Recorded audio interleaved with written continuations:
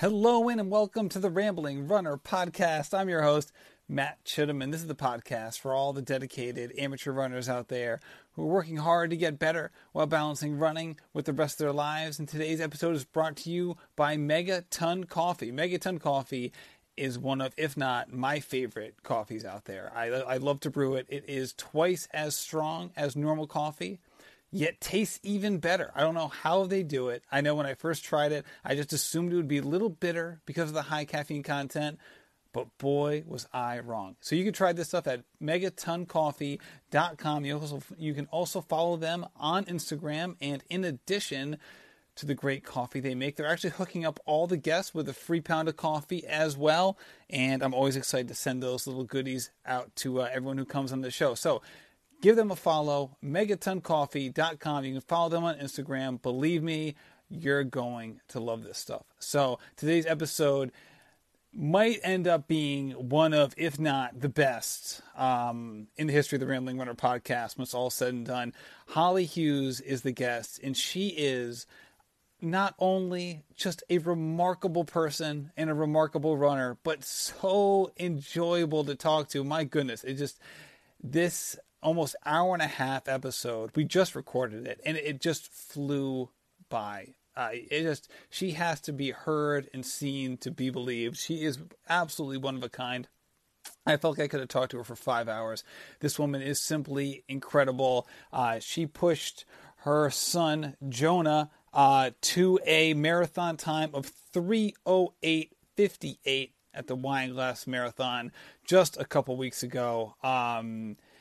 So her son Jonah was born, he's about 8 years old now. He was born with spastic quadriplegia, cerebral palsy, medically refractory epilepsy, and cognitive visual impairment, as well as some other issues. So she pushes him in a chair during the marathons, and it is just a remarkable story. And it's one of those things where if you don't think you're able to achieve your goals in anything, listen to this. Listen to this woman and listen to her talk about Jonah and what he's able to do as well. I interview Hollie in this episode, but there's a lot of Jonah talk, and he seems like an extraordinary individual as well.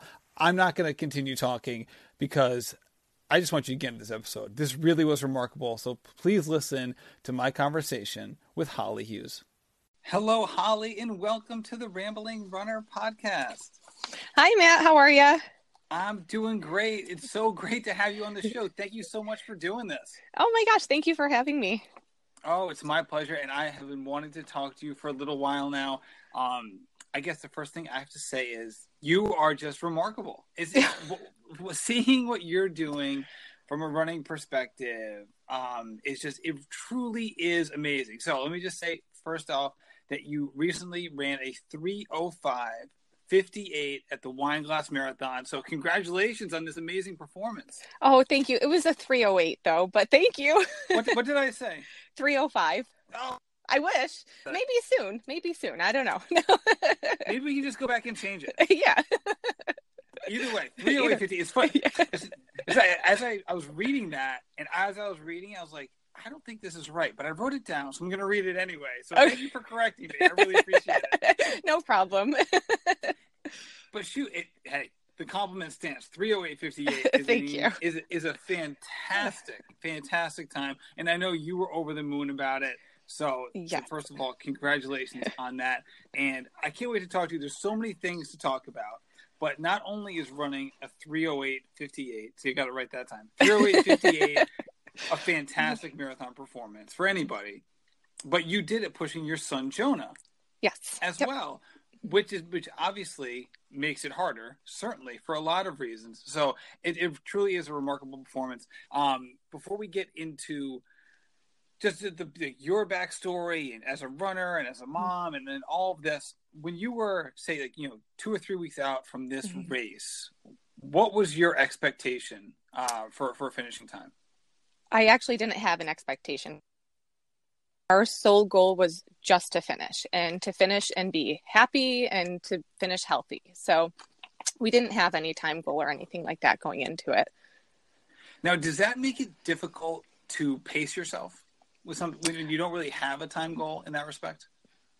No, I think the goal is just to constantly like be aware of how my body feels and how Joan is doing. And, if it feels good, we go with it. And, if anything starts to bother us, we just, slow down. So not really, but the day before the marathon, my coach, Mary Johnson, actually did give me a race plan. So we did have a race plan for Sunday. It was just, just more of an idea of what to do, something we could go back and fix during the race, I guess. So, okay. So what did that entail? What was her plan for us? Yeah. So, well, she sent me a message. It was pretty funny because, a few days before the marathon, the Boston qualifying standards came out. And so I looked those over and I sent her a message and I was like, I know we don't have a time going into this, Mary, but, do you realistically think that we could run a 3:35 because that was our qualifying time? And I said, but I need to know from your perspective if we can do this and still accomplish our goals of just really enjoying ourselves and having a lot of fun. And she was like, I'm going to give you a call. So prior to her giving me a call, she sent her plan to us and I got it and I just immediately started laughing. And she called me right after and I'm like, I'm still laughing because that's bizarre. I can't run this time.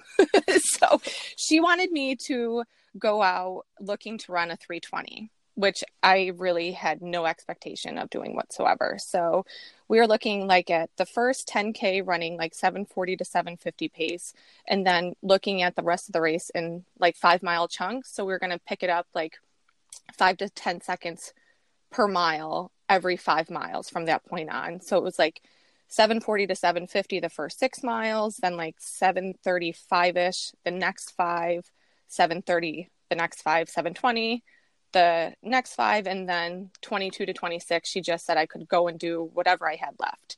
So, and the first half she put a speed limit on me, so I couldn't go any faster than a 7:30 mile.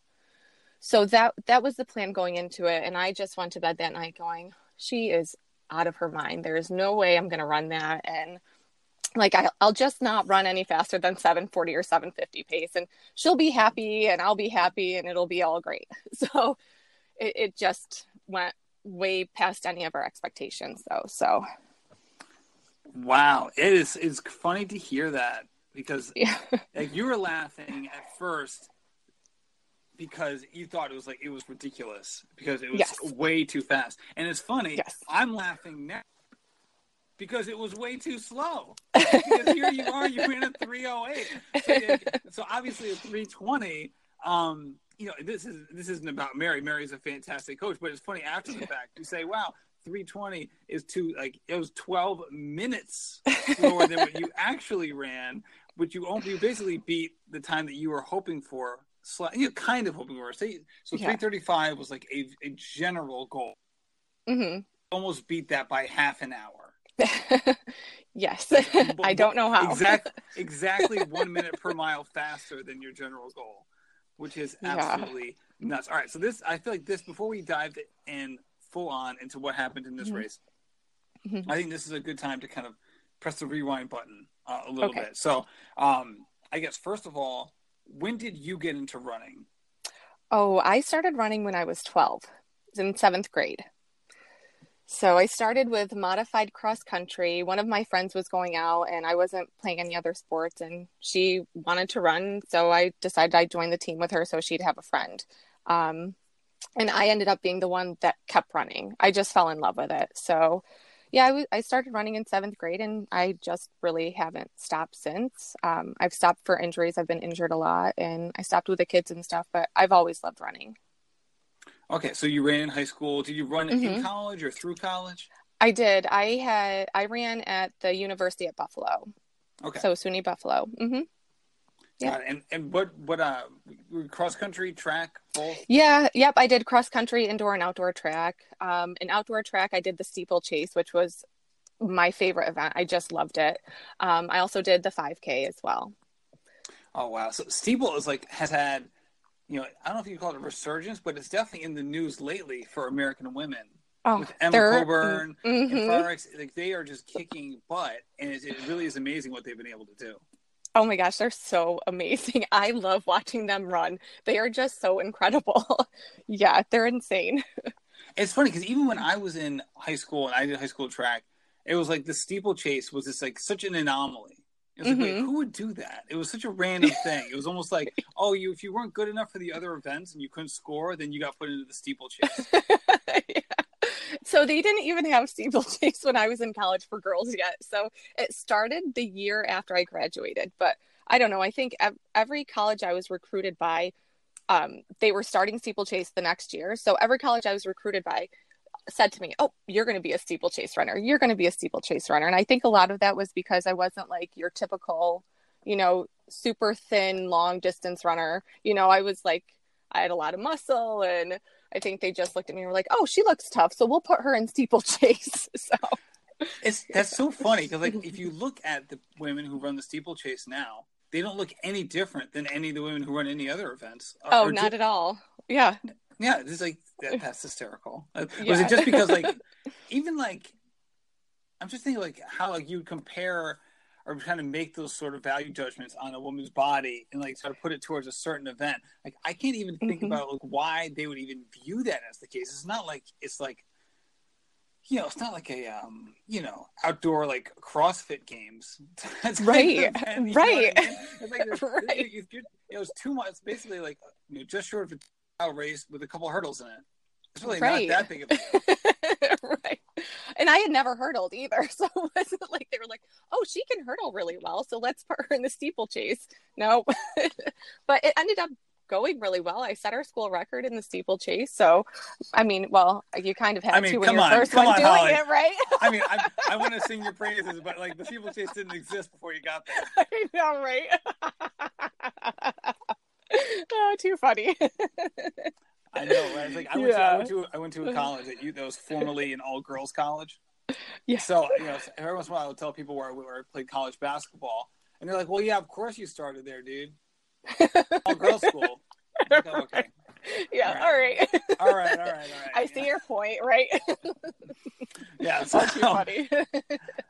so when Oh, after too you funny. graduated college, what was Hmm. it like for you and how you approach running? Because there's a lot of athletes, as you know, when they finish up college, track and cross country, where there's like this decompression period where like it's such an intense environment and their connection to running has Hmm. been so like hardcore for so long that a lot of people take a little bit of time off, especially if they're not like going right into the pro ranks. How did it Hmm. work for you? Well, I actually had my daughter right after I graduated. She's 14 now, so I had to take time off anyways because I was having my first child. So I don't even think that really like I moved back home. I had my daughter. I started my master's. So stepping away from running at that time was a reprieve for me. I was injured. I'd suffered through so many injuries in high school and in college that I just needed that break. So um, it was a good time off for me. Once I started back running again, she was about 6 months old, and then I really started to miss it. Like I had my time off, like life was settled, and you just start missing it. So one of my friends, she's actually one of my best friends now. We've been running together for almost 14 years now. She ran for the same high school that I did, and she had just moved back home, and she was looking for a new training partner as well. So she reached out and wanted, someone that she could do workouts with and long runs, and so we ended up just hitting it off, and we've been running together ever since. So it's been a lot of fun. So. Now, the injuries that you had in high school and Hmm. college, were they Yeah. overuse injuries or were they just kind of like fluke things? How did it work out for you? Oh, definitely overuse injuries. So I started in seventh grade. I mean, I was injured even in seventh grade, and it's my fault. I would just like if you told me to go do something, I'd go do that, and then I'd be like, oh, well, I should do more than that then. If I want to get better, then I'll do even more, and then I'll get better. So I always ended up hurt, like stress fracture after stress fracture. And then my freshman year, I was actually diagnosed with Graves' disease. So that's an autoimmune hyperthyroid condition, and that really set me back quite a bit. So In college, it was the same thing. Like I wouldn't listen to my college coach. Like she'd like, take your easy days easy. And I'm like, no, I have to go run these as hard as I can. And it took until like my late 20s, early 30s, even now, to be like, oh, I'm supposed to run slow on my easy days. These are supposed to feel easy. So it's been a lot of just overuse injuries. So. And how did Graves' disease affect you physically? Oh, it was terrible. I started passing out in my country races. So that's when things started really getting bad my freshman year. Like I would just start running and like I passed out going up a hill. I passed out before a finish line. So I lost a lot of weight, like so much weight that people just assumed that I had an eating disorder. So, it was just really not a good time at all. I was super, super dizzy all the time. I had really horrible headaches. My hair was falling out. So it took them some time to figure out what was going on with me. My mom was super persistent, and she's actually the one that approached the doctor and was like, hey, can we get her thyroid tested? Because that runs in my family. And once they diagnosed me, it was a matter of like finding the right medication. And then I spent the next 3 years just trying to find the right medication, and they couldn't do it. So finally they did a radioactive ablation of my thyroid when I was going into my sophomore year of college. So even in college, it was just like, I could never feel good enough when I was running because it was like constant fatigue, constant dizziness. So it's been a challenge, but I've been able to run through it. So I'm fortunate. So. Yeah. So how were you able to, it seems like running and dizziness aren't like two things that you want to combine. So, so here you are in high school, you're having these symptoms and they're persisting, right? They're not like going in and out, right? It's been fairly consistent. And yet you're able to run at a level where you're a recruited athlete for colleges. So what exactly, how are you able to manage that? Like I can't even like walk across a room dizzy. Well, the dizziness wouldn't always be so bad. It'd be when my levels were really off. So we would make some medication changes, and then like 3 or 4 weeks, I'd feel good for a while, for maybe a month or 2 months or 3 months. And then we'd have to make more medication changes. So it wasn't a constant state of dizziness. Oh, okay. Yeah. So I would know. I'd be like, oh, I'm not feeling so great. I'm getting really dizzy again. Or, I'm like super, super tired. We would do some labs and then adjust. So it wasn't like an always thing. So yeah. This idea of like you always pushing it. Were you just like, you have like an addictive personality? Are you just super competitive? Were you just like at that time? Both. Were you just like kind of like stubborn, or out your personality that made you keep pushing it even in the face of like respected coaches telling you to back off? All three. Yeah, stubbornness for sure. I'm just that type of person that it's like I have to constantly go. I'm super competitive, and yeah, I'm pretty driven too. So like if I have a goal in my mind, I really don't need outside encouragement. Like I can just encourage myself, I guess, if that makes sense. Like I just want to be successful in whatever goal that I put before myself. So I don't know. I think even it's to a detriment though, because sometimes I don't know when to back off. So now that's so interesting to me because I am not like that. So I'm fascinated by people who are, because it's so foreign to me. So when you have that person like that, have that personality type where like you have that goal and it's just like a fixation. You're like, I'm going to achieve this. I will do whatever I need to do to achieve this. Can you do that with more than one goal at a time? Like, could you do that for an athletic goal and like an academic goal, or athletic goal and a professional goal? Or is it just like one goal is like the beacon for all activity? Right now, I think it has to be just one goal. In high school, I was competitive even in academics. I graduated a year early and was our valedictorian. I just had that, like, I have to be the best in the classroom. I have to be the best on the track. And right now, though, no, I just need to have one goal, and one goal is enough. And that's all I can focus on. The other stuff, I kind of just have to be like, okay, you have a goal, focus on this one. Not everything else in my life has to be perfect. You know what I mean? It's just pick one and stick with that one. But So who over time, say that during that period of your life, say mm-hmm. like 18 to 28, Mm-hmm. during that period of time that we've started talking about, who were the people who you would be potentially willing to like hear out if they were like, yo, you got to like cut it out, or like you need to back off, or like, who did you have people in your life that they could be frank with you about that sort of thing, or did you just have to kind of like trial and error a lot of things? Pretty much trial and error, because my college coach was amazing. I adored her. I still adore her. And she would try and like tame me down, and I just didn't want to hear it, but she was great. So it's really, I think, trial and error. I think I just have to see it for myself. Like at that time, nobody could tell me anything. I just had to experience it on my own. Now it's not that way at all. Well, now you're a mother of four. So yes. There's like, I feel like you can't, it forces you into the mold mm-hmm. of like not being able to just focus on one thing, because like, good luck. Right. Even if you wanted to just focus on one thing, that's just not going to happen. No. Yeah. Even if it's with one of the kids or all the kids, it's like, yeah, good luck with any of that. Right.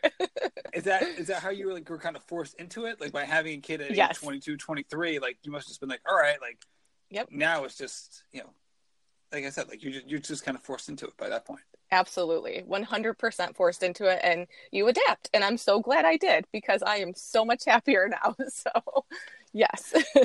So have you experienced overuse injuries since age 23 or 24? Oh, I did, because that stubbornness is still persistent, and it's still something that I work on very hard. So when I came back from actually, Jonah and having Jack, my two youngest, I had stress fractures after both of them. So I have not had any overuse injury though in 3 years at this point, and I will never have one again, knock on wood. So if there was wood around me, I'd be knocking on it. So what kind of stress fractures did you have?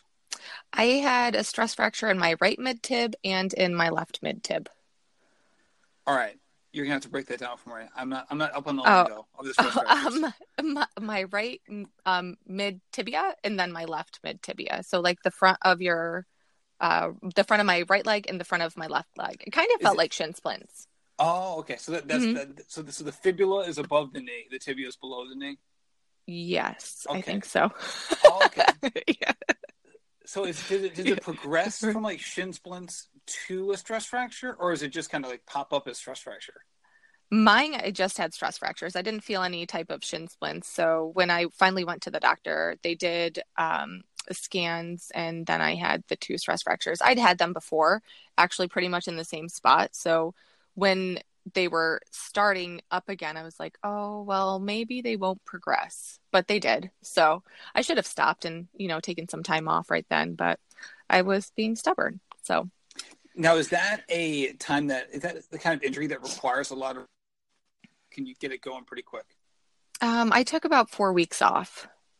So that's not too bad. Nope, not too bad at all. Unless you have like a race like you're leading up to, it stinks, obviously, yeah. But yeah, they affected me more, I think, in high school and college when I had them, just because, you're constantly running. When I had them, after I had the kids, it was like, it wasn't enjoyable, but it wasn't as detrimental, or as, I wasn't as sad about it as I was before. So now, did you have any big races in your like your mid to late 20s that you really got up for, and like during that time? Because obviously, yeah. You're getting into it. You have this old friend you reconnected with. You're going on all these runs, but again, like you also gave birth to 4 kids, so you must have been on this it's like a roller coaster of like getting to peak fitness, then another kid, getting to peak fitness, then have another kid. Yep.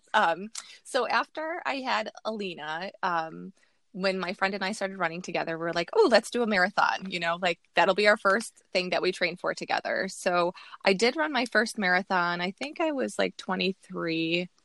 It was right before I had my son, Noah. So, I ran, I think, a 2:57, for my first one. And then my husband and I decided to have Noah. So we had Noah. And then after having Noah, my husband was training for a marathon. And so I was like, yeah, I'll run another marathon too. So we're both training for Buffalo at that time. And I was like 3 weeks out from the marathon, if I remember correctly, when I found out I was pregnant with Jonah. So then I had to stop running because I had a condition called placenta previa. So they made me stop running. So then after Jonah, I took a lot of time off after I had him and really didn't start. I started running for a little bit before I had Jack, but I wasn't training for any race or anything. And then we had Jack. And then I decided that, I would start running with some other goals in mind. Got it. And how old were you when you had Jack? When I had Jack, I was 30. Okay. All right. Yep. All right. So with Jonah, so I've written all this down. Please correct me if I'm pronouncing this incorrectly. So with Jonah, he had spastic quadriplegia with cerebral palsy, medically refractory epilepsy, and cognitive visual impairment. Yes. Is that right? Now, was all of that pretty evident early on, or how did it come to pass? Oh, it was not. So his pregnancy was pretty okay.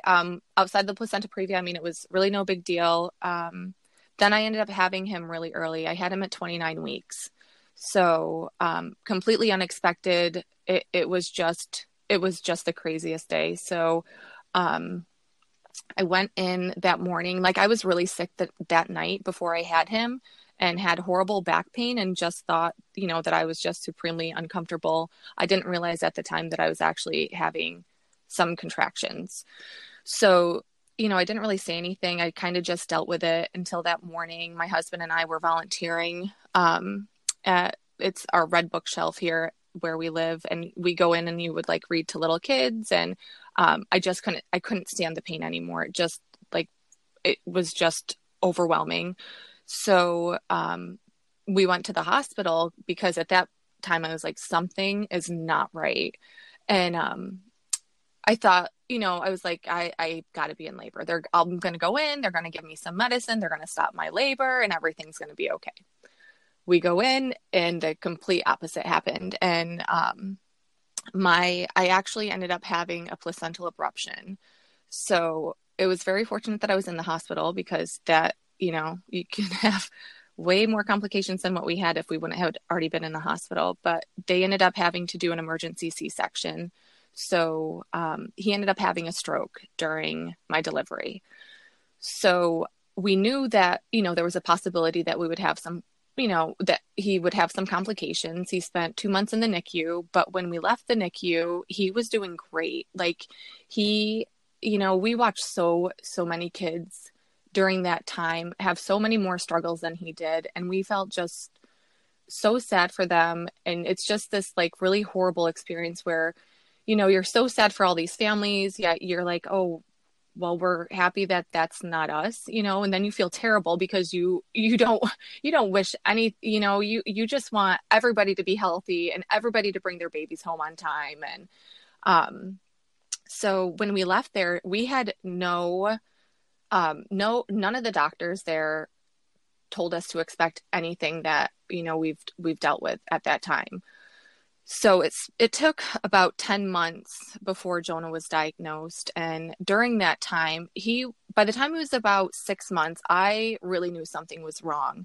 And I would take him to the pediatrician and say, and tell him, I'm like, something's wrong. Like he's not sitting, he's not rolling over, like he's not meeting milestones. And from 6 until 10 months, I was at the doctor's office so many times. I was so frustrated, and they just kept telling me he's premature.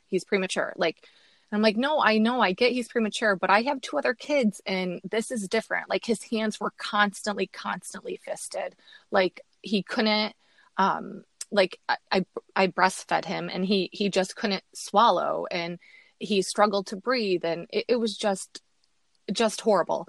And finally, I reached out to a community agency that we have that one of my friends had mentioned to us. It's called Early Intervention.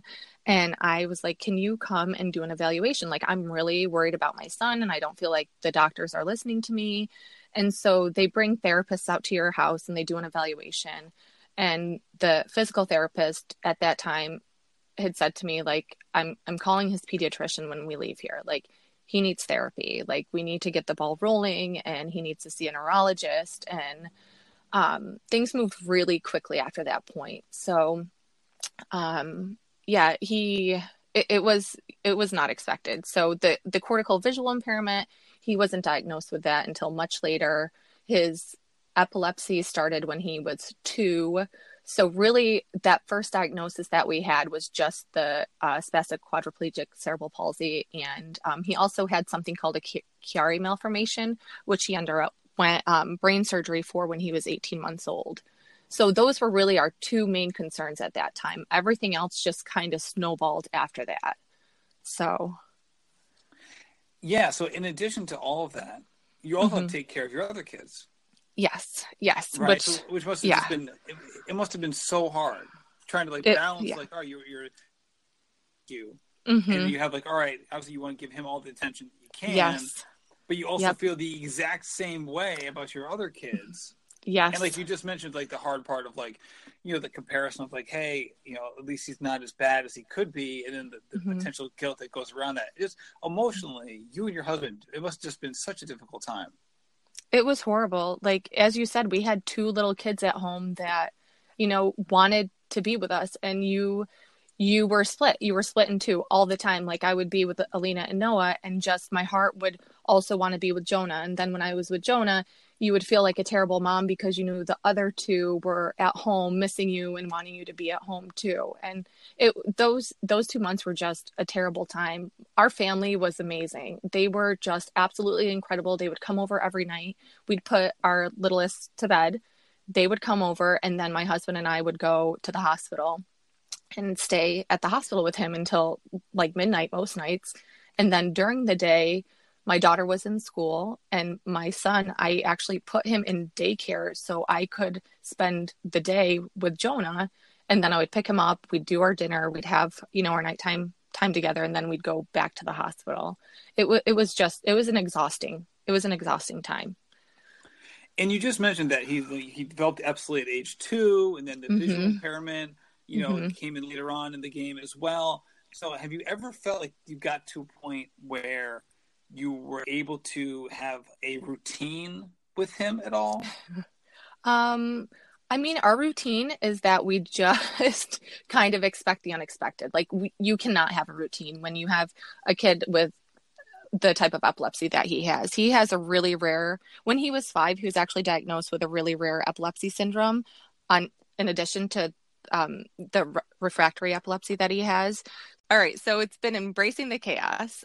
That's kind of what our routine is just to expect the unexpected and to know that we can, have to change things at any time because he's in and out of the hospital sometimes. And, if he has a really bad seizure, then I can't, fulfill all of my commitments. So instead of making a lot of commitments, I've just really whittled them down to the utmost important ones. And then I always have somebody on hand. So it's usually my mom or my husband's mom or my husband himself. So if something does happen, we have a backup. But really it's just pretty much chaos in our house, but it's a great chaos. And, we've figured out how to manage it. So we manage without a routine at this point.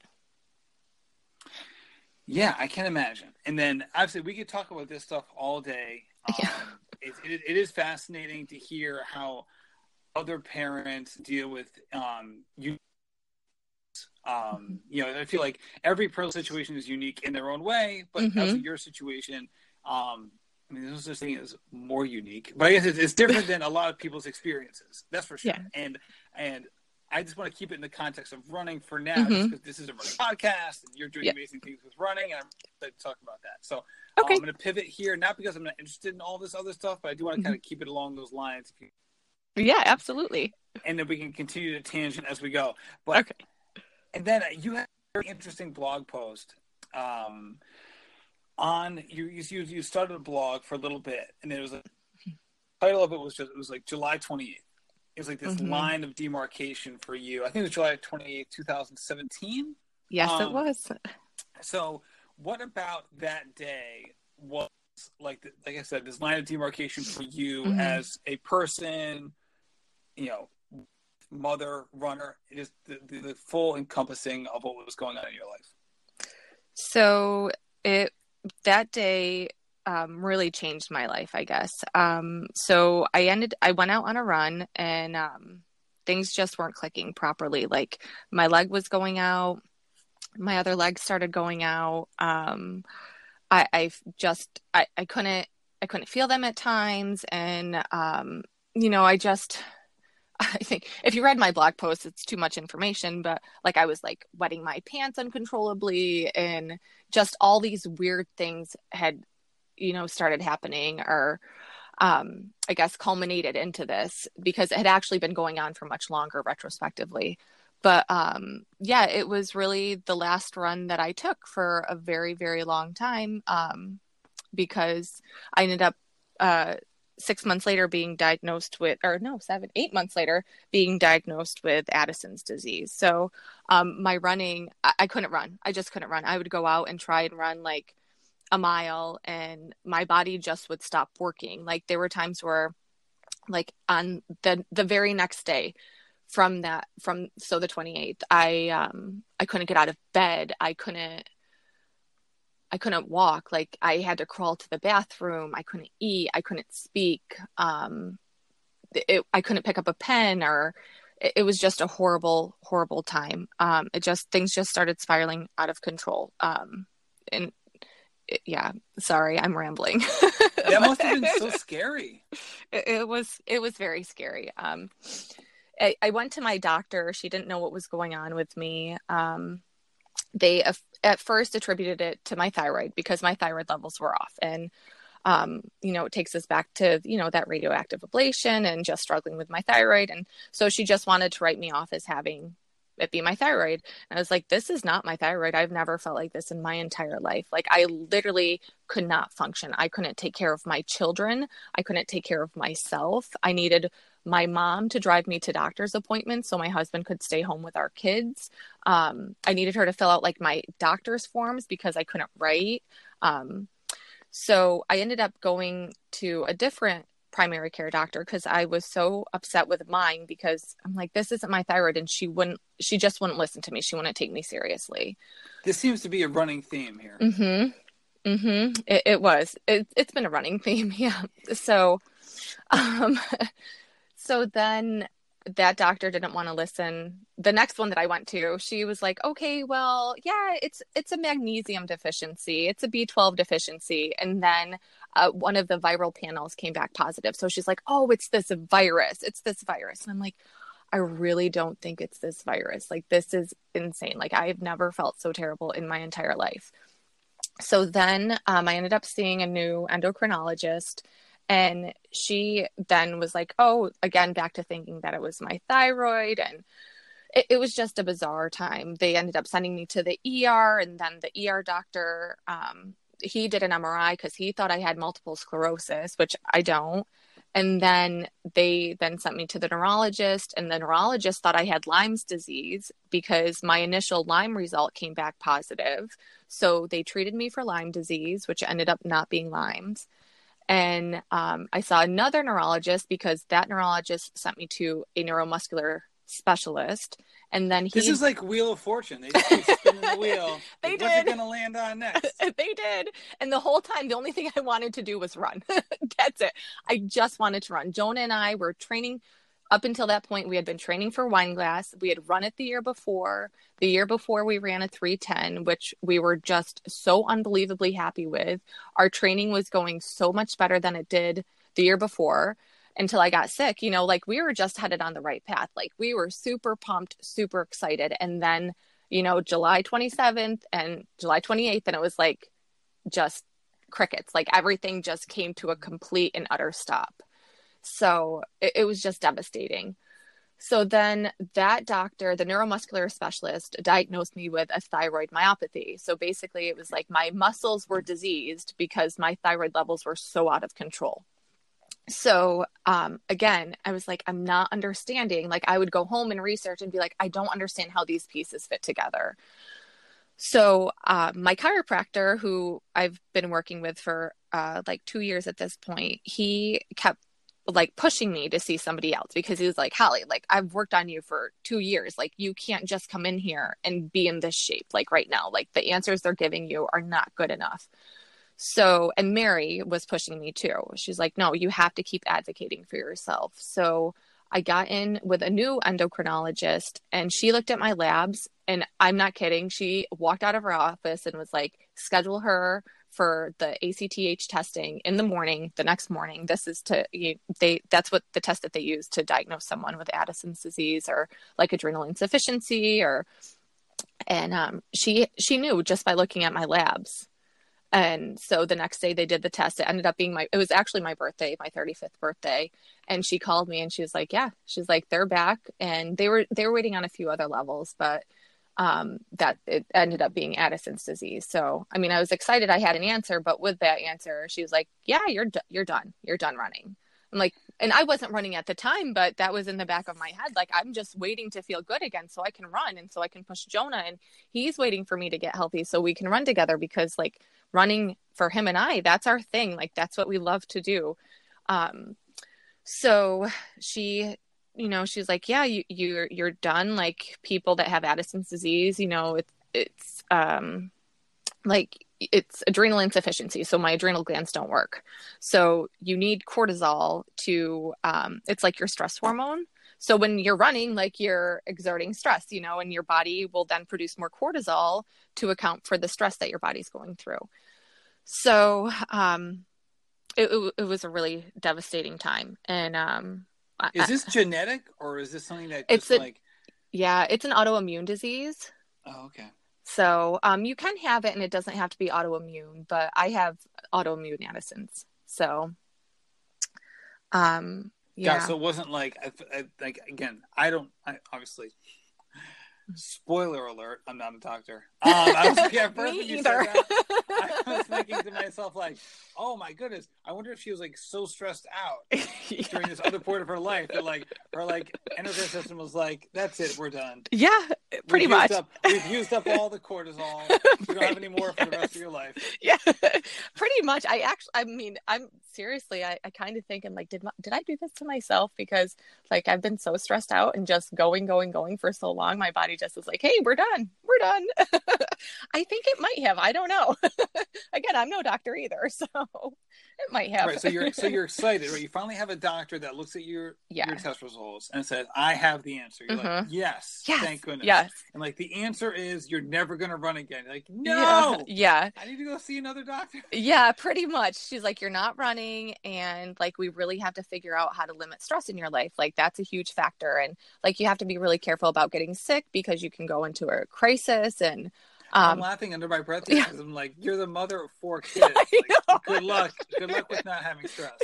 No, we still laugh about it. We'll be like, really? Like, how do you limit stress when you have 4 kids and one that is constantly having seizures all the time? I'm like, you just can't. You just do the best that you can do, and then kind of laugh about everything else, because like, really? But I know. Yeah. Are you a Parks and Rec fan? No, I've never seen it. Oh my goodness, it's my favorite episode. So like, the main character, Leslie Knope, it's Amy Poehler. Oh, I love her. Is her character. So she's like super type A. Like, she's the definition of type A, like, in every respect. So all of a sudden she's pregnant and she has triplets. And her doctor's oh my gosh. like, so you just you can't experience any stress. So everyone looking around like side-eyeing each other, like, uh-oh, like, good luck with that, So like, for like 10 hours it works, and then everyone just has a breakdown. Oh, like that's like what's going through my head as I'm hearing you tell the story of like the doctor being like, okay, so no more stress, got it. Yeah, and don't do the thing that actually helps relieve your stress. Don't run, even though that's a big stress relief. Don't do that either. Yeah, it's like, oh, all right. So what happened between that conversation with your doctor to the point where, like, as we already know from the beginning 5 minutes of this episode, you started running again? Oh yeah. So how did that flip? Yeah, so I left there like or I didn't leave there. She actually called me. So I spent that night devastated, and I spent a few days just like, I don't know, it was kind of like this surreal, like, just horrible period. And I met my friend Jessie. She's the one that I've been running with for the last 14 years, and we met for coffee, and I was telling her about everything, and she's like, Hollie, that this doesn't sound like you. Like, you're not just gonna listen to her. Like, come on, this isn't you. Like, you're gonna find a way. You gotta find a way. And I needed someone to say that to me. I needed someone that wasn't going to be like, oh my gosh, we're so sorry. I needed someone to kind of give me a kick in the pants and be like, no, what are you doing? Like, stop quitting on yourself. So I went back to that same doctor, and I was like, hey, listen, I'm running, and you can either work with me or I can find somebody else. Like, it's kind of your call. And she was like, well, this is what we do with athletes. So I'm like, well, what do you mean this is what you do with athletes? Like, you told me I couldn't run anymore, and now you're saying you kind of have a plan for athletes. So she's like, well, we can try it. She's like, I've just never worked with any type of endurance athletes. Like, she would work with people that limited themselves to like 20 to 30 minutes of exercise. So I did some research on my own. And I had seen where other people that had Addison's had run marathons. So we looked at the literature together, and we kind of came up with our own plan that ended up working for me. And it was a lot of like hit and miss. So I started running again. I think it was at the end of January, early February, and we've really just been figuring it out as we go. So there's no like set rule book that you go by. It's kind of like, trying to just figure this out. So. And that was when you started working with Mary?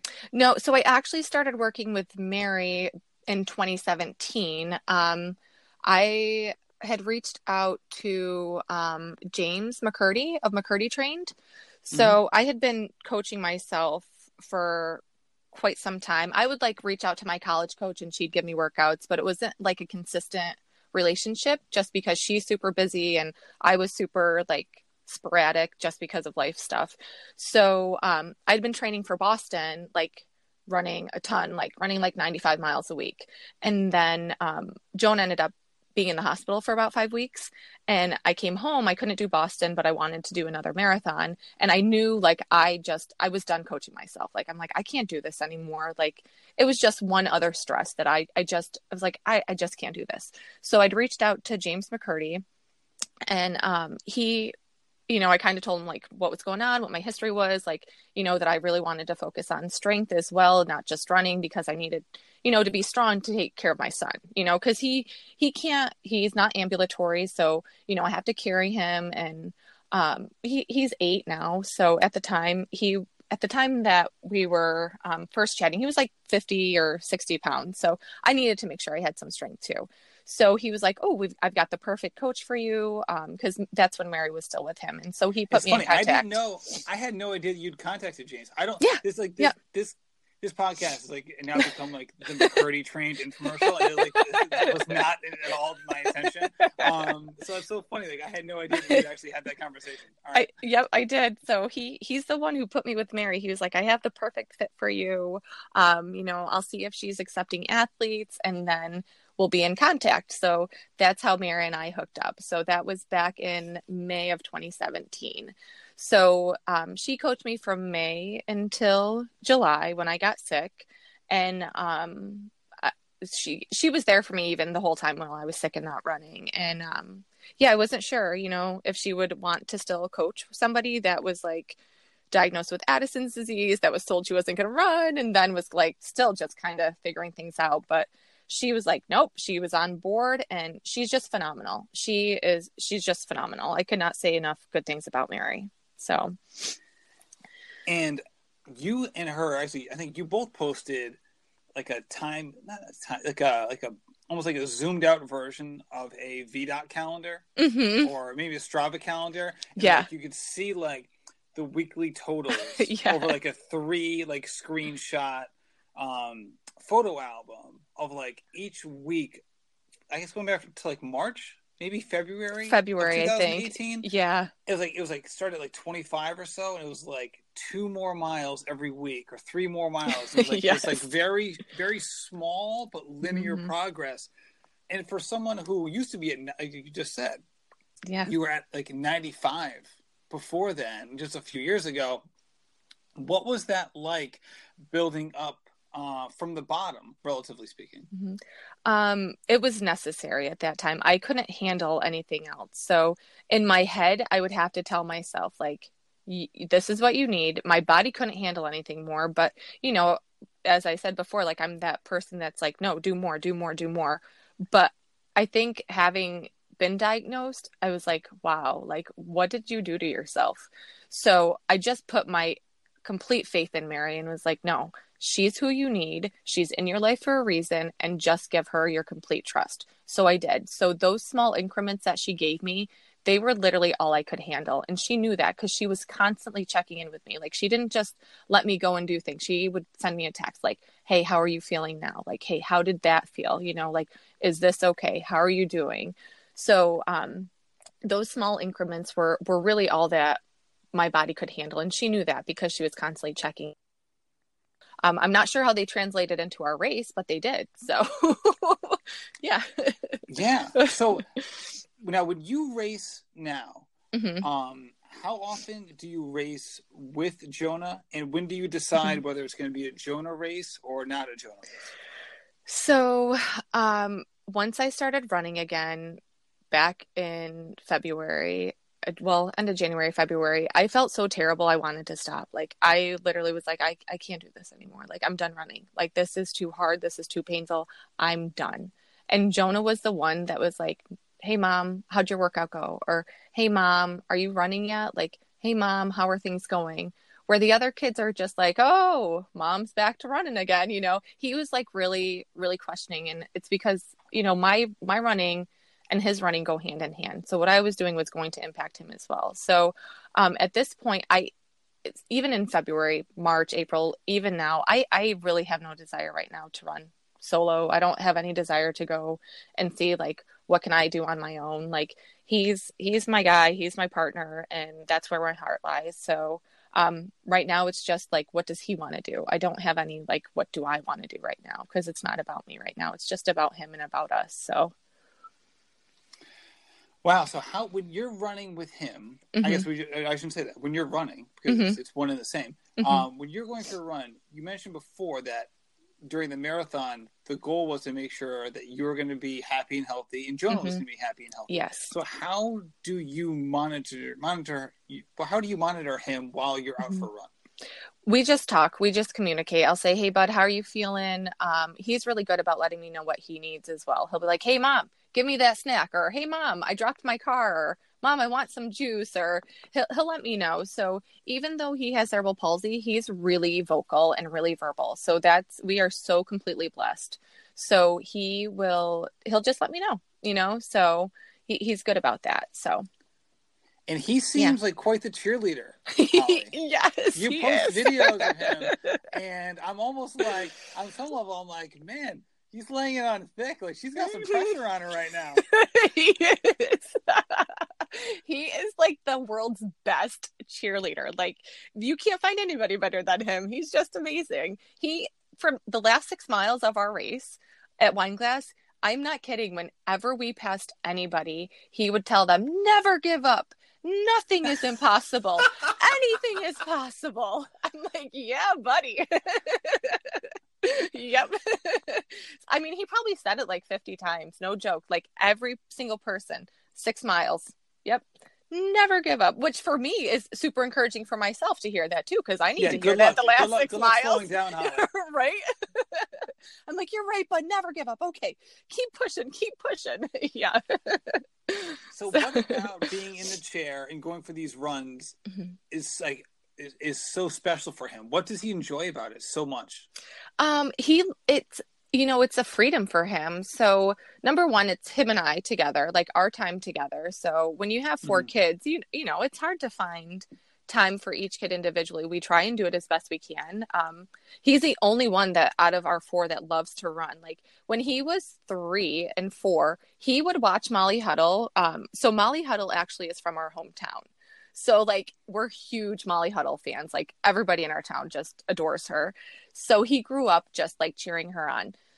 So in addition to watching her, he's been obsessed with the Boston Marathon for as long as I can remember. So like, he just loves running. So the act of just going out for a run is just something he loves. And he loves being out. You know, we run this one trail and it's so beautiful. And he'll just be like, oh, mom, look at the trees. They're so beautiful. Or, oh, mom, doesn't the river look nice today? You know, like, I just think it's a really peaceful experience for him. So it reminds me of like when you're a kid and you're finally able to like ride your bike without Mm-hmm. like parents like hanging over your shoulder the whole Mm-hmm. time? Yes, yes. Like that kind of like that sense of freedom about it. Yes, yes. I definitely think that. I definitely think there's that sense of freedom for him because I might, it's like my legs might be pushing him, but his heart is the one that drives us. So, it's just allows him to have like, the wind on his face and, just being outside in nature and it's just refreshing for him. And for me too, so Right. See, yeah. now like you people say what's an easy run? People say conversational pace. People are like, well, I run alone. So like, Yeah. do I just have to talk to myself? See, like you're all set for easy runs now. Yeah, Before you yeah. couldn't do an easy run at all, and now like you're Yes. like the queen of easy runs because you have to Yes. have that at a conversational pace. Yes, absolutely. If I don't watch out because he likes to talk. So, yeah. Yep. Well, and hey, you just ran 3:08, so Yeah. you can really run. So I mean, so obviously you're doing more than just. I'm assuming I shouldn't say obviously. I'm assuming you must do more than just easy runs, right? You must be Oh, throwing yeah. tempo work in there, and I Yeah. mean, obviously going around a track might be a little difficult with the chair, but Yeah. So I actually don't do all my runs with Jonah. So I do my runs still by myself. I do run by myself sometimes and I run with my friend Jessie still. So Jessie and I will do workouts together. For this build up for Wine Glass, we only did one workout per week and then one long run. And that long run had some like it had some like marathon pace work in it. So that would be our workouts. And I did do a half marathon with Jonah as like a wine glass prep, but this summer was really difficult. It was so hot where we live and it rained just a ton. So trying to get out with him more than, like I would prefer to run with him more, but sometimes it just didn't happen because I would have to get up at 5:30 in the morning to run because otherwise it would be too hot and I couldn't run because the heat really affects me. So with Addison, so right. Now, yeah. have you ever had to deal with a seizure while he was running? Not while he was running, but right before the race, yes. So, and right after the race too, this year, actually, right after the race, he had a terrible seizure, but luckily it was right when we got home. So it was fine. On the bus to the starting line, our very first marathon 2 years ago, he had a seizure on the bus. I'm going, oh my goodness, but not during. We've been so blessed. We've not had a single seizure during. I thought he had one when we were running this time. And I'm like, oh, Jonah, are you having a seizure? He's like, Mom, calm down. I'm not. I was like, oh, okay. Wait, Sorry, bud. Can he answer you mid seizure? He can for some of them, not all of them. So he has a multitude of seizures. So if he's having, it's called a simple partial. So if he's having a simple partial seizure, like either you'll see it in his hand or his leg. And usually it's in his right hand, sometimes his left hand. And I thought he was having one in his right hand. So then he can tell me. He also has tonic-clonics. And those are like the ones that you usually see on TV.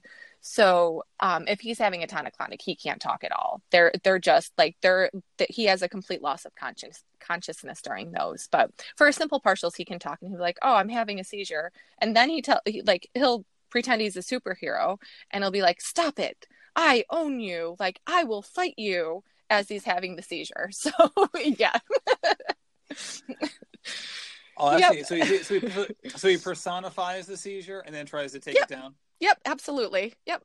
He makes it the wow. bad guy. The seizures are the bad guys, and he's the superhero, and he's going to fight them off. Yep. I'm in. I'm on Yep. Team Jonah Superhero. Yeah. I'm in for this. No doubt about it. All right, Yeah. so let's dive into the race. All right, so we Okay. have the backstory. We have Mhm. all right, you talked about the ridiculousness of Mary's 7:20 goal race plan, right? She Yeah. put the governor on you. You said you're not going to go faster than 7:30 pace for the Yeah. first half marathon. Yeah. So what actually happened? Well, so we started. Oh my gosh, and it was rainy that day. Did you see that? It rained like the whole day. So I didn't prepare for the rain. The night before I looked at the race, I'm like, it's going to be beautiful. And we get there, it's raining.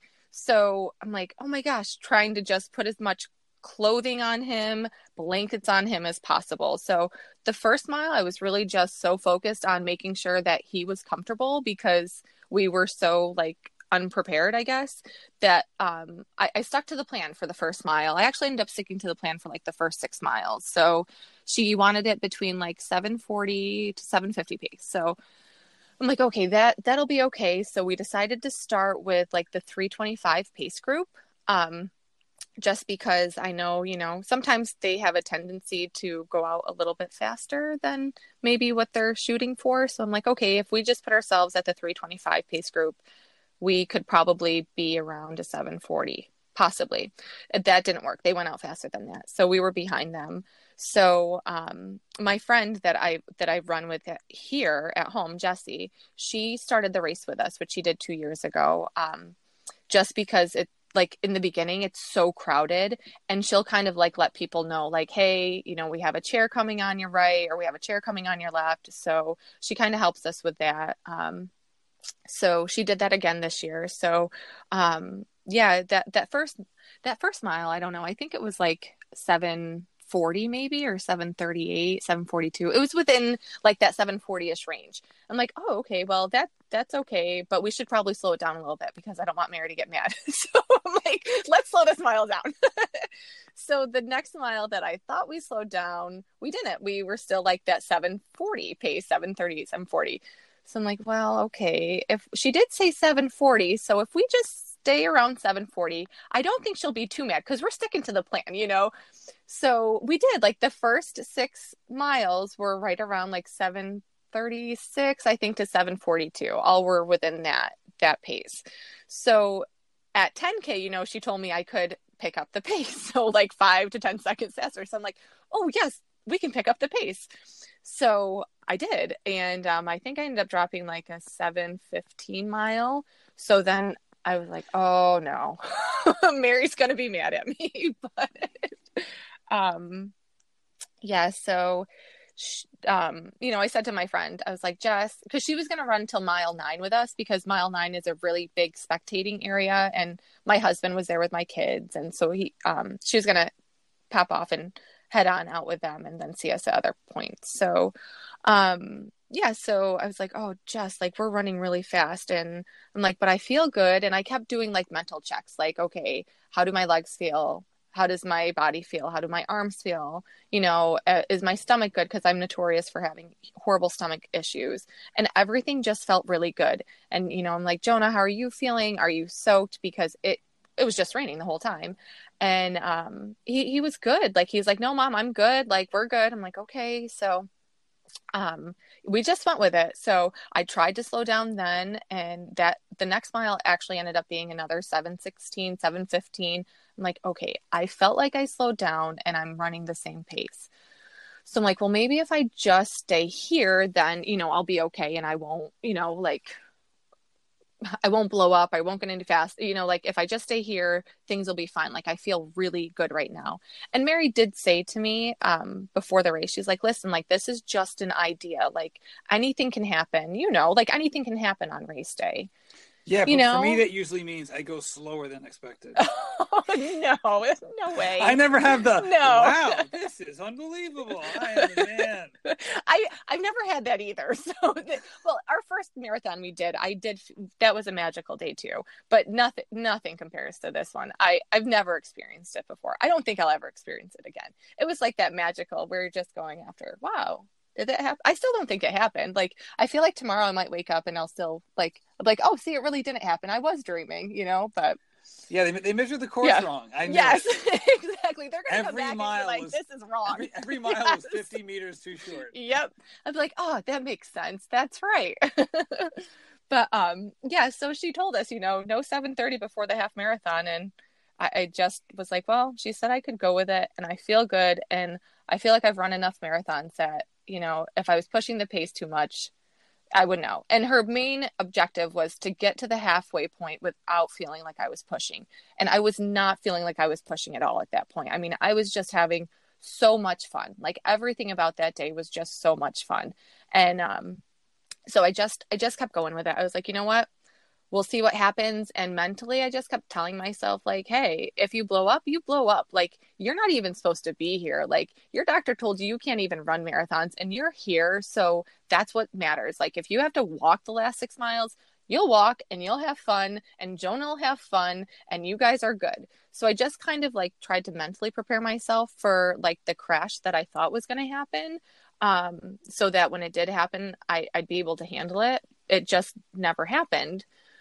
So, I mean, in yeah. 10 years earlier, 10 years roughly earlier, you'd run a 2:57. Yeah. Yeah. So it's obviously you have the speed in you, right? But had you been doing a lot of training work at a 7:15 mile pace? No, no. Mm-mm. I mean, for myself, yeah, solo, but no, like Mary had said, even in our, in our, email that we had exchanged prior to our phone conversation, she's like, I think, like, by myself, I was in a 3:05 to 3:10 pace. Like, that would be solo without Jonah. So, yeah, no, that was just astounding. I did have like some long runs that were by myself that, I'd run like I think I started like 7:20 and worked down to like a 6:45 or something, but nothing in my opinion that indicated a 3:08 with him for sure. Like definitely not with him. No, I didn't even think a 3:08 by myself. So now when you're pushing him and it's like the later stages, right? It's like the last 10K of a marathon, right? The last 8 miles. Are there, like, obviously a 20-mile, 18-mile run solo, you're going to be sore after that, right? Like, I mean, you're going to be, maybe not sore is the right word, but you're going to have certain parts of your body that are going to be sensitive after that. Now, when you're pushing him, is it a completely different set of muscles that are going to be sensitive, or like, is your lower back hurt a little bit because like maybe your posture will be different? How does that work for you? Everything hurts. But pretty much it's true. No, like your arms, like my forearms were bruised from pushing down on the chair. Like my rib cage, around my rib cage was so sore, and my low back is like, I feel like I'm 80 after, just because my low back is so sore. It's like none of those things ever bother me on my own, but after pushing him, and then your hamstrings and your quads take a beating that they typically don't take when you're by yourself. But well worth it. And you're like, you're leaning forward more. So I would assume, again, I mean, I've pushed like a jogging stroller with like, a 2 to 4 year old in there. And it's like, you're not allowed, you can't move your legs forward as much. No. You know what I mean? It's like, right. Yes. I don't know the exact like physiological name for it, but it's almost like you can't, like, when you sprint, like your knees come up, like you can't do that when you're pushing, right? It's almost all hamstring. Yeah, I feel like a lot of it is hamstrings. A lot. Yeah. I do think the chair, though, like his chair, I think comes up a little bit more. So you have more freedom in your stride than you do with a jogging stroller. But with the chair, you can't, like, how like with a jogging stroller, you can move your arms. Like you could hold on with one arm sometimes and like move your other arm. I had to do that today at Six Flags. Oh, did you? My son took off, and we were using the jogging stroller as just like a luggage carrier. We're just like dumping stuff in it. Yeah. And all of a sudden, he like makes a break for it. So I'm like sprinting through Six Flags. I was doing that exact thing. Oh no, that was today? Yes, that was this morning. Oh man. So you got a good workout in this morning. It was supposed to be an off day. I'm like, oh, this is not an off day anymore. Nope.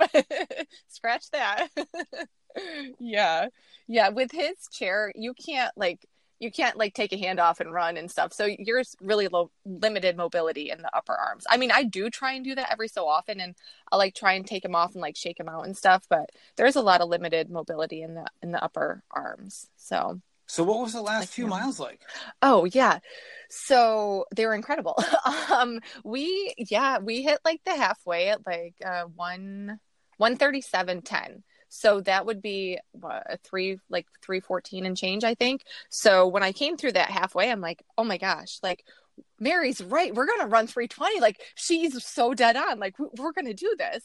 And, but then I kind of was like cautiously optimistic too. Cause I'm like, well, maybe the wheels really are going to fall off. Like they've fallen off in plenty other marathons that I've run that, I know you can hit 13. And then by the time you hit 18, like you're like a totally different person and your body's dead. And, you just want to cry and stop. So, it's like, well, maybe that's still going to happen, but whatever, if it happens, it still happens. And we're going to still keep having fun.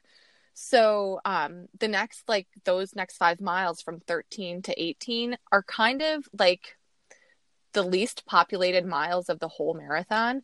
So, they kind of, you can kind of just, I don't know, like Joan and I had a lot of fun during those miles because we had our music on and, it's like we would, he'd be like, oh mom, what song we listen to next? And, we caught up to the 3:15 pace group at that point. I ran into one of my really good friends who had, an amazing race. And then we ran into another girl who we knew from Instagram who was like running an incredible race. So that was really cool. That part was really fun. And then mile 18, I've blown up at, and because I've run Wine Glass by myself. And 2 years, I've like literally like died at 18 and like just been in a sufferfest. So I think my family was kind of waiting to see if that was going to happen.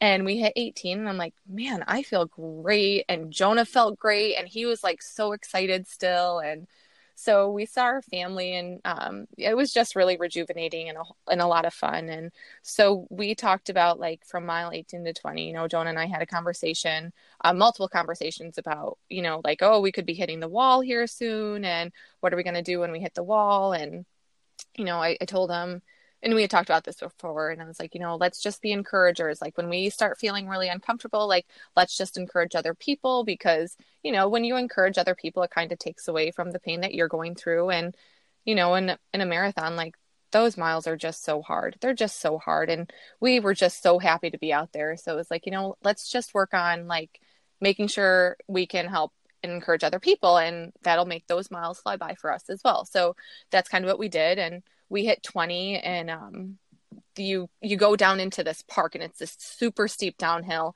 And I was like so worried about this downhill because I thought I'm like, oh my gosh, if I lose him, like if I lose control of this chair going down this hill, like what are we going to do? So we had a really good laugh about that because he thought it was hysterical. I'm like, Jonah, okay, if I let go of you, somehow I'll catch back up. I'm not really sure how. So that was pretty funny. And our miles just kept getting faster and faster. Like we were running like 7 flat pace at that point. And, you know, I'm kind of in my head, like, is this for real? Like my GPS is broken. Like this is so wrong, you know, like, no, this can't be right. And then, Mary in our game plan said, like, once I hit mile 22, like to just go, like, just do it. So we hit 22 and I was like, well, I don't really know if I feel comfortable just going now because I'm running so much faster than I thought was possible than she, you know, had anticipated. So I was like, I'm just going to kind of like hang here at least for another mile and see. So that mile ended up being like a 6:58 maybe, or 6:57. I don't know, in that range. And after that mile, I looked at my watch and I'm like, if my watch is right, like we're on pace for a 3:10. Like that can't be right. Like we're not on pace for a 3:10 because we had run a 3:10 2 years prior and thought that was, you know, like never going to happen again, especially with everything that had been going on. So, yeah, we hit mile 24. I'm like, wow, okay, well, that was our fastest mile yet. And I still feel really good. So maybe we should just kind of like go for it, you know, and see, like, I really think we're at 3:10 pace. Like maybe I should just go for it. But in the back of my head, I was like, what's going to happen if you go for it? Are you going to regret these last 2 miles? Like your only goal was to have fun, be happy, and be healthy. Like you want to be healthy, you want to be happy. Is this going to, you know, take away from the goal that you set? And, you know, it was like, yeah, like, so, you know, I had this self-talk going on in my head as Jonah's like yelling to everybody, you know, like, as I said, he was yelling, never give up. Nothing is impossible. And I'm like, okay, well, that 3:10, you know, I thought that was impossible. You're telling me it's not impossible. You're telling me not to give up. So what do we do here? Do we go for it? Do we just savor this moment? You know? So I'm like, okay, let's savor it and just kind of see where we can push it to. So we did. And I think we dropped down to like a low 650 maybe for that mile. And then we hit mile 25. And once we hit mile 25, I was like, I really just need to take this in. Like, we need to take this in. Like, this was so unexpected. I cannot be concerned about a 3:10 anymore because I really don't care if I hit 3:10. I don't care if I like spend a half an hour walking, you know, the last mile. I don't care, like, at this point. And then we hit where we had a half mile left to go, and I actually saw the clock in the distance, and it said, like, I don't know, I can't remember what time, but I knew at that point, like, we could go under 3:10 again. So I just was like, it must have been around 3:05, right? Like yeah, 3:05, yeah, 3:06. yes, it was. I think it was high 3:05. It just turned to 3:06, and at that point, I kind of just threw everything out. Like, you know, here I am, like, telling myself, no, don't, you know, just savor it. But when you see it staring at you, you know, I'm like, just go for it. Like, go for it right now. Go for it. And it was really hard because I was sobbing at that point, you know, like I'm just crying and trying to breathe because I'm so emotional because here we are like finishing this race that we never even thought we'd be able to do again together. And he's got his arm up in the air and he's excited, and the people screaming were just screaming so loud. And I'm like, no, we're just going to go for it.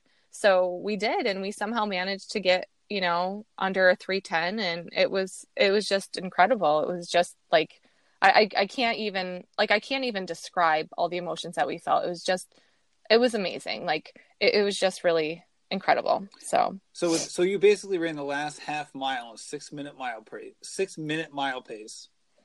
I think we ran it 6:20. I think it was like a 6:26, maybe. I think it was, yeah, 6:26 for the last mile. For the last mile, right? So the last half mile, like you said, you had a half mile. It just went to 3:06. Oh yeah. It means you wrote in a 3-minute, right? Maybe it's a 600, 700. I don't know if it's exactly a half a mile. So whatever. That's a rough estimate. Yeah, so. So that's awesome. A rough that estimate. Is amazing. And it's also like you said, I want to enjoy this. But what's more enjoyable than running fast? Yeah, right. It is enjoyable, but I don't know. Having fun. I guess that was the point. You know, just having fun. This is just so awesome. It's like I struggle here trying to like put myself like in your shoes there, right? Like, all right, like what is I trying to like value, almost like weigh the different parts of your life that you must have been reflecting on at that moment and been like, this is so awesome because ... Like if it was like Mad Libs, you could like fill in that space with like so many, you know, words or phrases. Like what were the initial things that came to your mind then? Oh, disbelief. It was just disbelief. Do you mean like when we were coming down the finish line, or like when we finished? I guess a little bit of both. I guess. So like, what were the overwhelming thoughts that you were experiencing? Oh, gratefulness, just gratitude, complete and utter gratitude. Gratitude to everybody that, you know, was like, no, you can do this, you know, or those that didn't think that we could, but still showed up anyways, just because they wanted to support us. And just thankfulness because, you know, it's like, here we are doing what we love, and we thought we would never be able to do that again. And I felt it in our first marathon that we ran together, but you literally feel like so connected to everybody that supports you in that time. At least I do. I just feel like they're like literally with us crossing that finish line. You know, it's like just so overwhelming. Like I feel like here I'm taking you guys with me, and you can just feel all of their energy with you. It's really intense, and it's really, really special and really cool.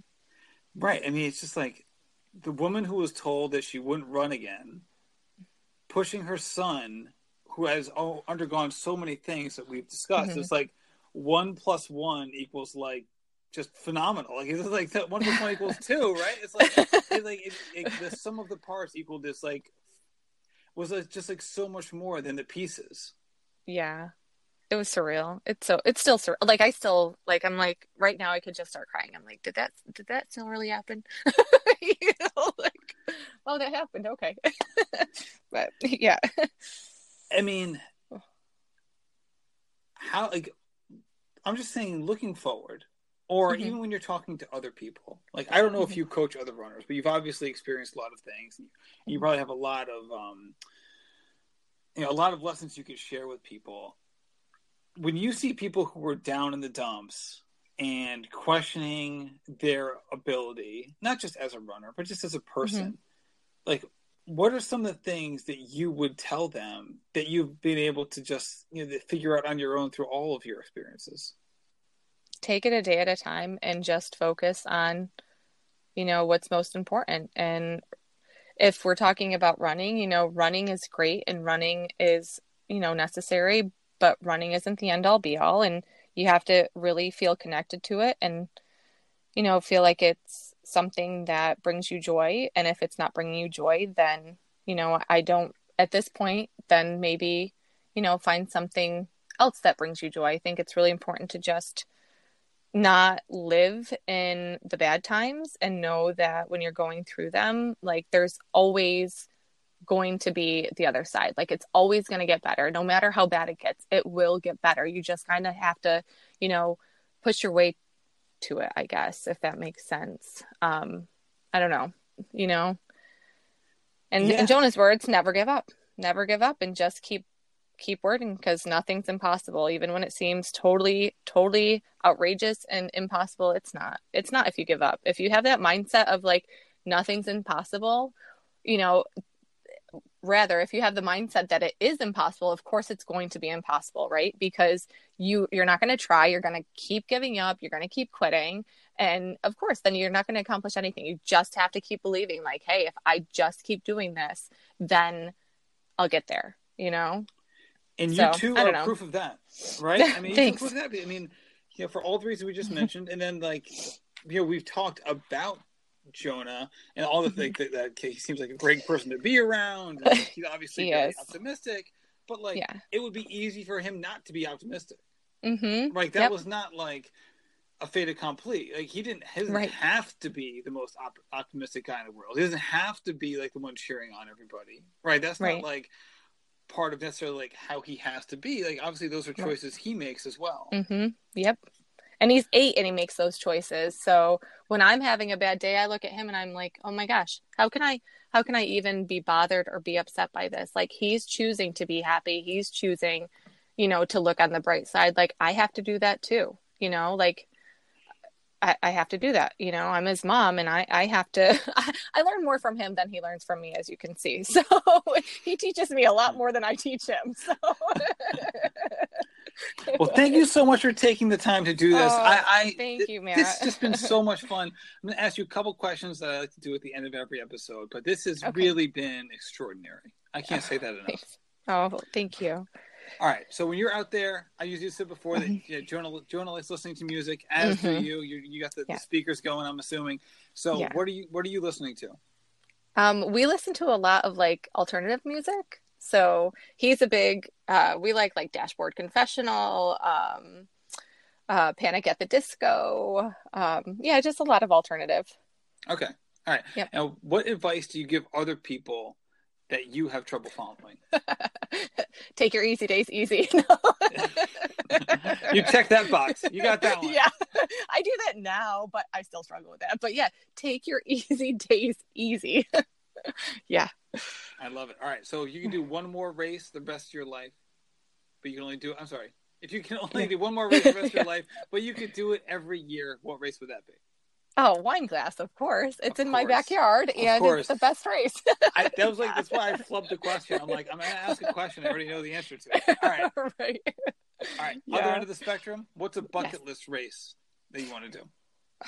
Well, I want to do Boston. I've qualified and tried to do it for so many years, but so Boston. But I want to do an ultra with Jonah. Like, I want to find a road ultra to do with him somewhere. So if you have any ideas, let me know, because that's what we're talking about today. We're like, yes, we're gonna find a road ultra and do that. So I have a feeling you're gonna have some people reaching out to you on that one. I hope so. And then who is your or Jonah's dream running partner? Oh, it's gonna say I already have my dream running partner. It's Jonah. But Jonah's is Molly Huddle, of course. I mean, he loves her to pieces. So oh my goodness. Yeah. Now, has he ever met her? No, he hasn't. It's so crazy. Maybe someday when she comes home again, I'll see if I can stalk her and find out where she is. Where is home for you? In Elmira, I live in Pine City, but it's close to Elmira, New York. Oh, okay. So it's like right next to Elmira. So yeah. I live in Rhode Island, which is where Molly lives. Yeah, she trains and lives. Yes. Yep. So like that was. I recently changed jobs. I used to be at Providence College, and now I'm at a different university now. But that was the highlight of my day. Was that twice a week I got to see her and Emily Sisson doing their track workout. Like I could see them from like the kitchenette in our office. So I would, that's amazing. So I would just be sitting there making endless cups of coffee from 10:30 to 11:30. Like, oh wow, they're doing 800s. This is awesome. I'm having my watch. I'm timing them. Oh, I love that. That's incredible. I would be just staring at them I'm just gonna wait here for a long time. Yeah. Yeah, I was having like these awkward kitchen conversations. People were like, I really got to get back to my desk. I'm like, oh, all right, fine. I'm like just looking for excuses to stay in there. To stay in there and watch them. Yeah, Yes. exactly. Oh, I love that. That's awesome. Well, Holly, thank you so much for the time. This has been a pleasure. You, I really appreciate it. And good luck with all the future running with you and Jonah. Thank you so much. Thank you so much for having me. I really appreciate it. My pleasure. Have a great night. Okay, thank you. You too. Thank you, Holly, for just an extraordinary conversation. It was really my pleasure. Also, big ups to Megaton Coffee, the official fuel of the Rambling Runner podcast. I love this stuff. Go check it out, megatoncoffee.com. And thank you as well to the listeners. Thank you for tagging me whenever you share this episode or any of the episodes that we do. It really is nice to see that you like it. Also, the feedback is very helpful as well as finding guests that might be a good fit for the show. Hollie Hughes is a great example. I'm not sure exactly when I became aware of what Hollie was up to, but boy, am I ever glad that I was able to see exactly what she was up to, because this really was one of a kind episode. So thanks to everybody. I hope you're doing well, and happy running.